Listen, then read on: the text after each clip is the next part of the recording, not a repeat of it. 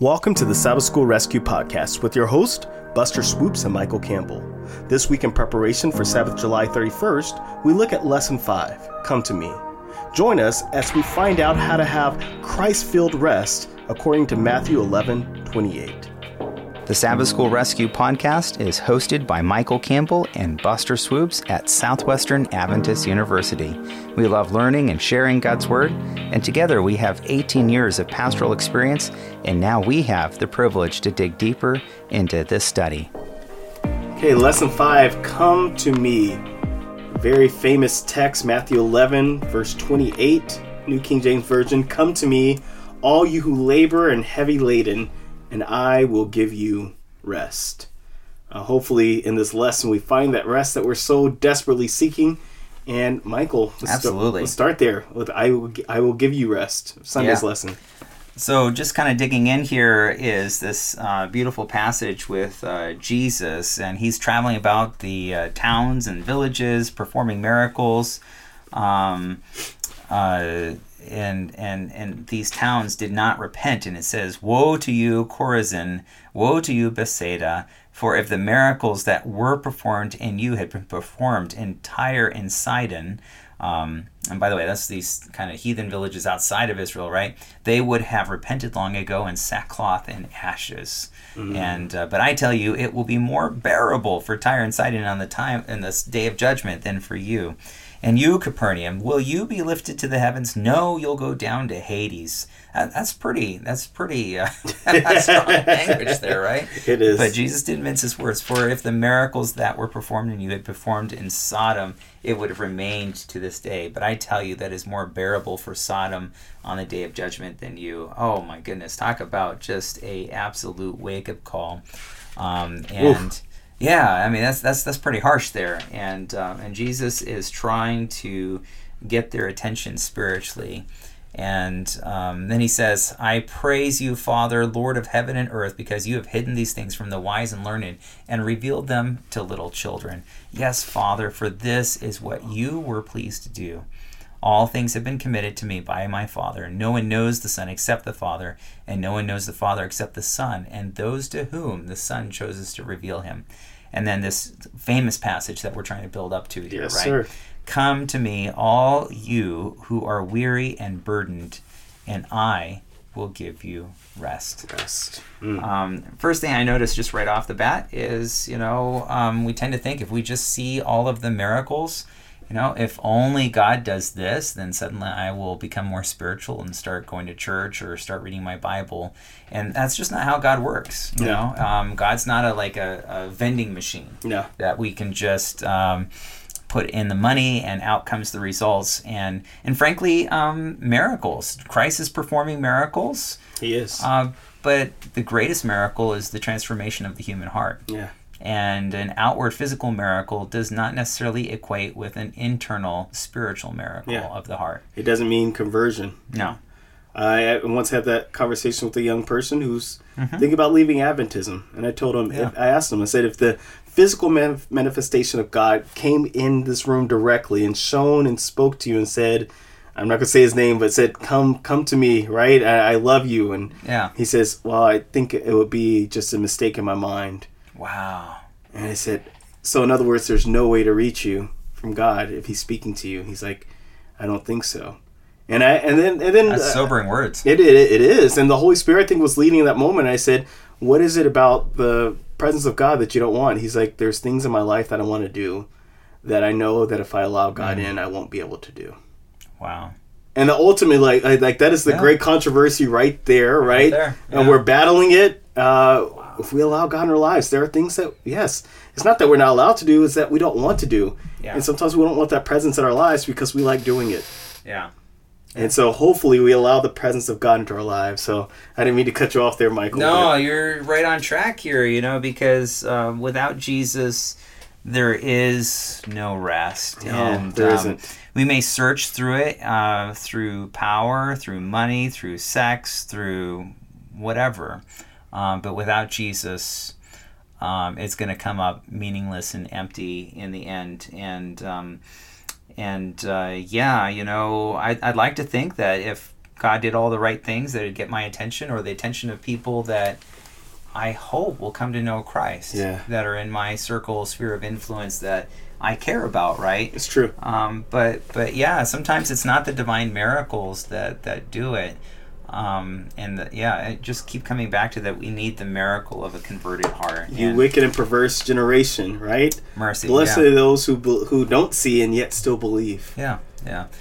Moving on to Monday, take my yoke upon you. Help us. What's going on? I love this. This is right after the invitation in Matthew 11:28, and as a teacher, Michael, we learn also from our students. I section off portions of Desire of Ages and have these groups teach the class. Yeah. And I learned something from the students. Historically, they did a lot of research on the chapter called The Invitation, which is this very notion. Take my yoke upon you and learn from me, for I am gentle and lowly in heart, and you will find rest for your souls. For my yoke is easy and my burden is light. And when this student actually went to the board, he drew this picture of oxen and showed how they would actually farm and pull. It was like a visualization that came to me of recognizing that the yoke that went around their necks as they're pulling, he says, there was oftentimes bigger, stronger oxen. But he said the important thing to know is that we need to be pulling in the same direction as God and not trying to go in a different direction. And not trying to move away from God. Yeah. And God is saying, I will shoulder the load.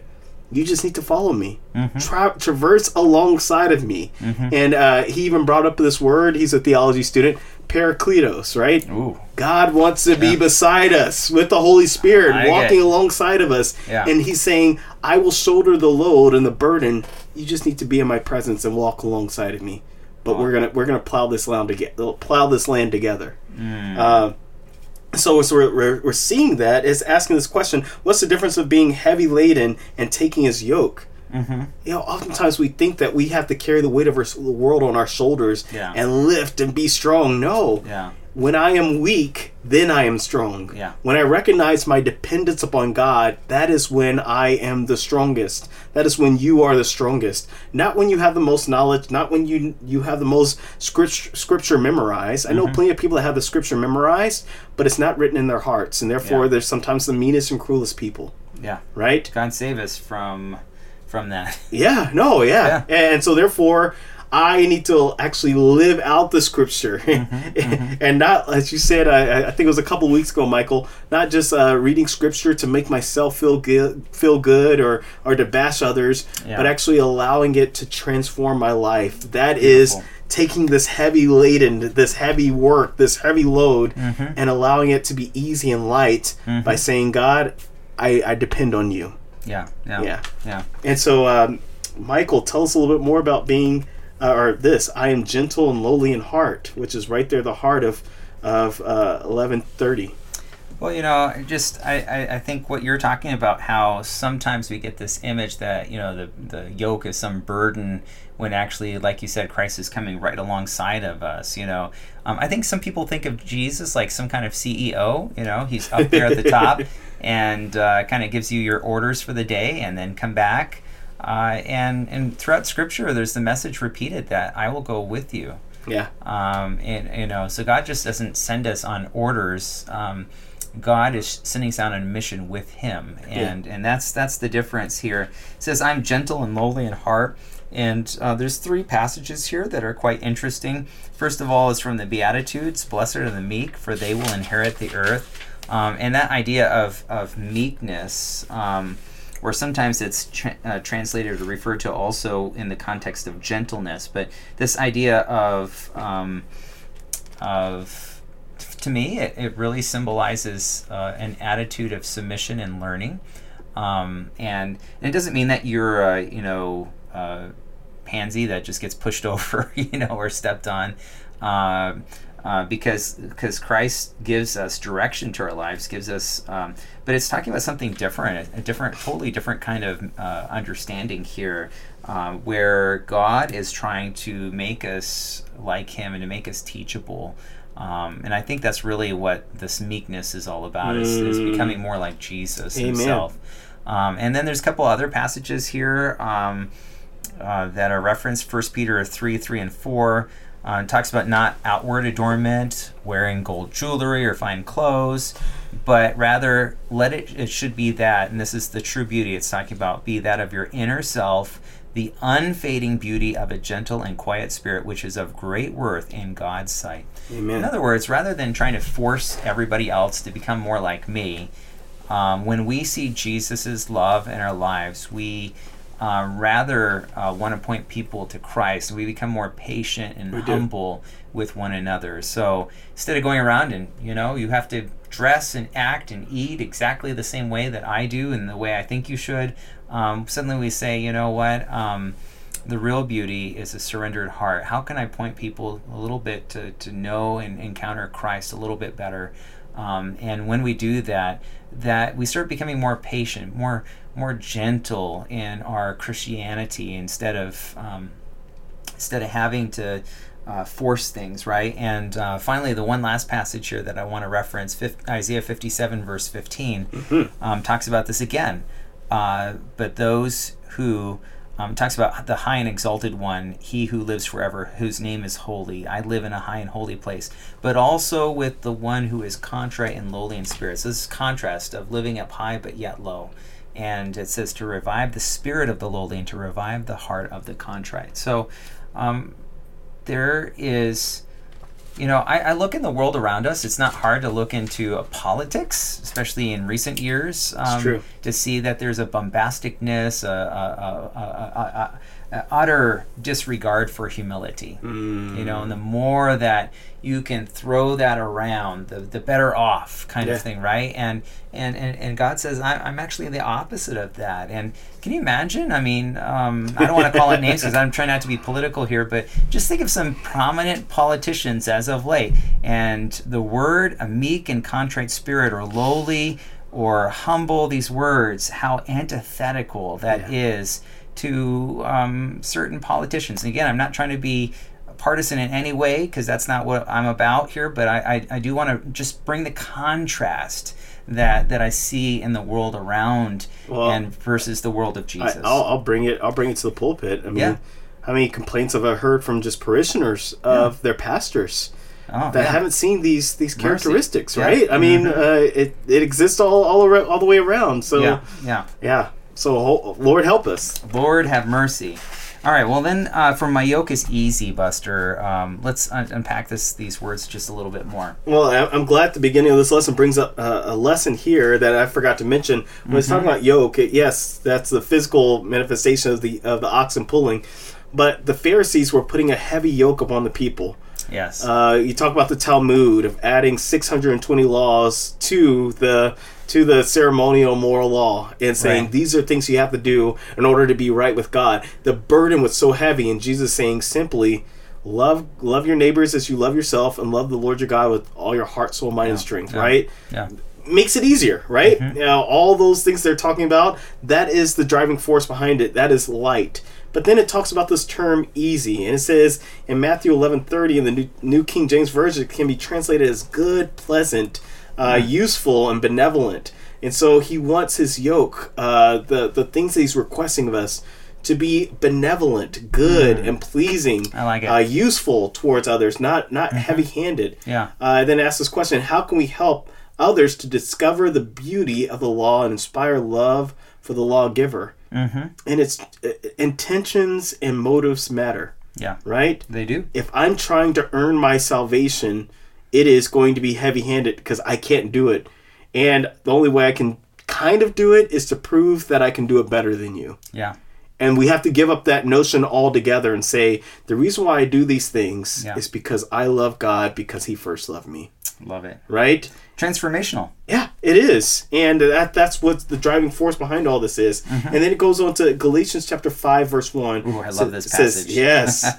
Paul says, stand fast, therefore, in the liberty by which Christ has made us free, and do not be entangled again with the yoke of bondage. Wow.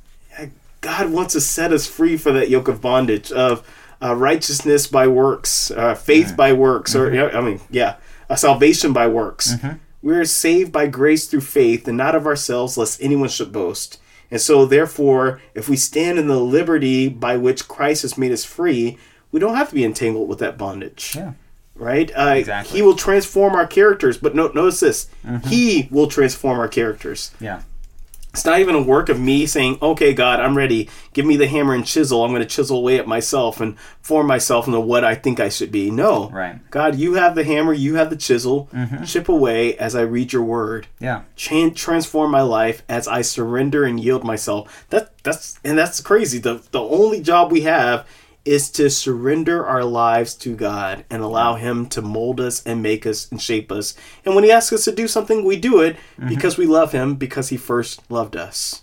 I love it. And so, Michael, tell us a bit about now our burden being light. Yeah, I can't help but refer to this passage, by Jesus talking about my burden is light. Then I can't help but think of Pilgrim's Progress with John Bunyan, the famous story where Christian is walking along and he has this terrible burden, and it gets bigger and more cumbersome and more awkward, and it's just terrible, right? And until finally climbs up this hill, and at the top of the hill he sees the cross of Christ, and his burden finally drops and rolls down the hill.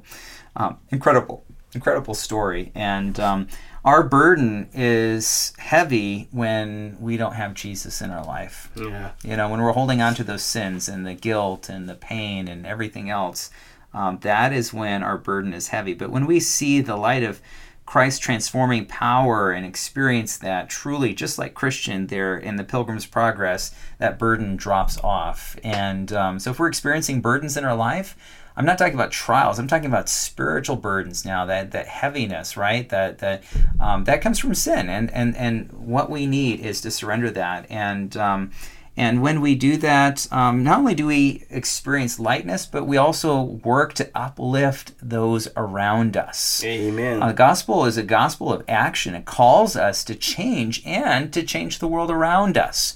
And in that sense, I believe that we can't be complacent. We cannot be complacent in the world in which we live. Yeah. I know some people are like, well, then if you start doing something, you start caring about the environment, you start caring about race or gender discrimination, these kinds of things in our society, well, then you're just a social activist. Well, I'm a social activist not for the sake of being a social activist. I'm a social activist because the gospel compels me. The gospel mandate. I can't do anything else because Jesus is telling me to lighten the burdens of others around me. And that's what this is talking about here. By the way, Exodus 18 is just telling the story of delegating. We kind of went through this earlier in the Sabbath School Quarterly of delegating people by hundreds and fifties and tens and what have you, all these families, this whole process. And that's how the church works. We work as a Christian faith community to lighten the burdens of those in our community. And that means not just those in our church that we like to hang out with, but those who are especially not in our church to serve our community. Yes, and those needs can be very diverse. I'm proud of our Keene Church right next door to us. They're doing this this food bank, especially during COVID. It's been huge. Because some people have lost their jobs. Some people, there's never been a greater need. And so in the midst of that, I love that people are trying to think more creatively. I also love churches, here in Texas. Some of you, I know it's hot right now. It's just been in the triple digits now, and so we're really feeling that heat in the summer here in Texas. But back in February, you wouldn't have known it. No. We had extreme cold. Extreme cold, and we had people freezing, pipes freezing. We're just not prepared for that. I know other parts of the country you kind of laugh at us and say we're wimps, but our houses, our infrastructure, they're not made for it. Just not made for those ridiculously cold temperatures. And you know what really impressed me, Buster, was there were some churches that said, you know what? If your heat's off in your house, just come to our church. We've got the heat that's on. Just sleep on the floor, whatever. Bring a cot, bring a sleeping bag.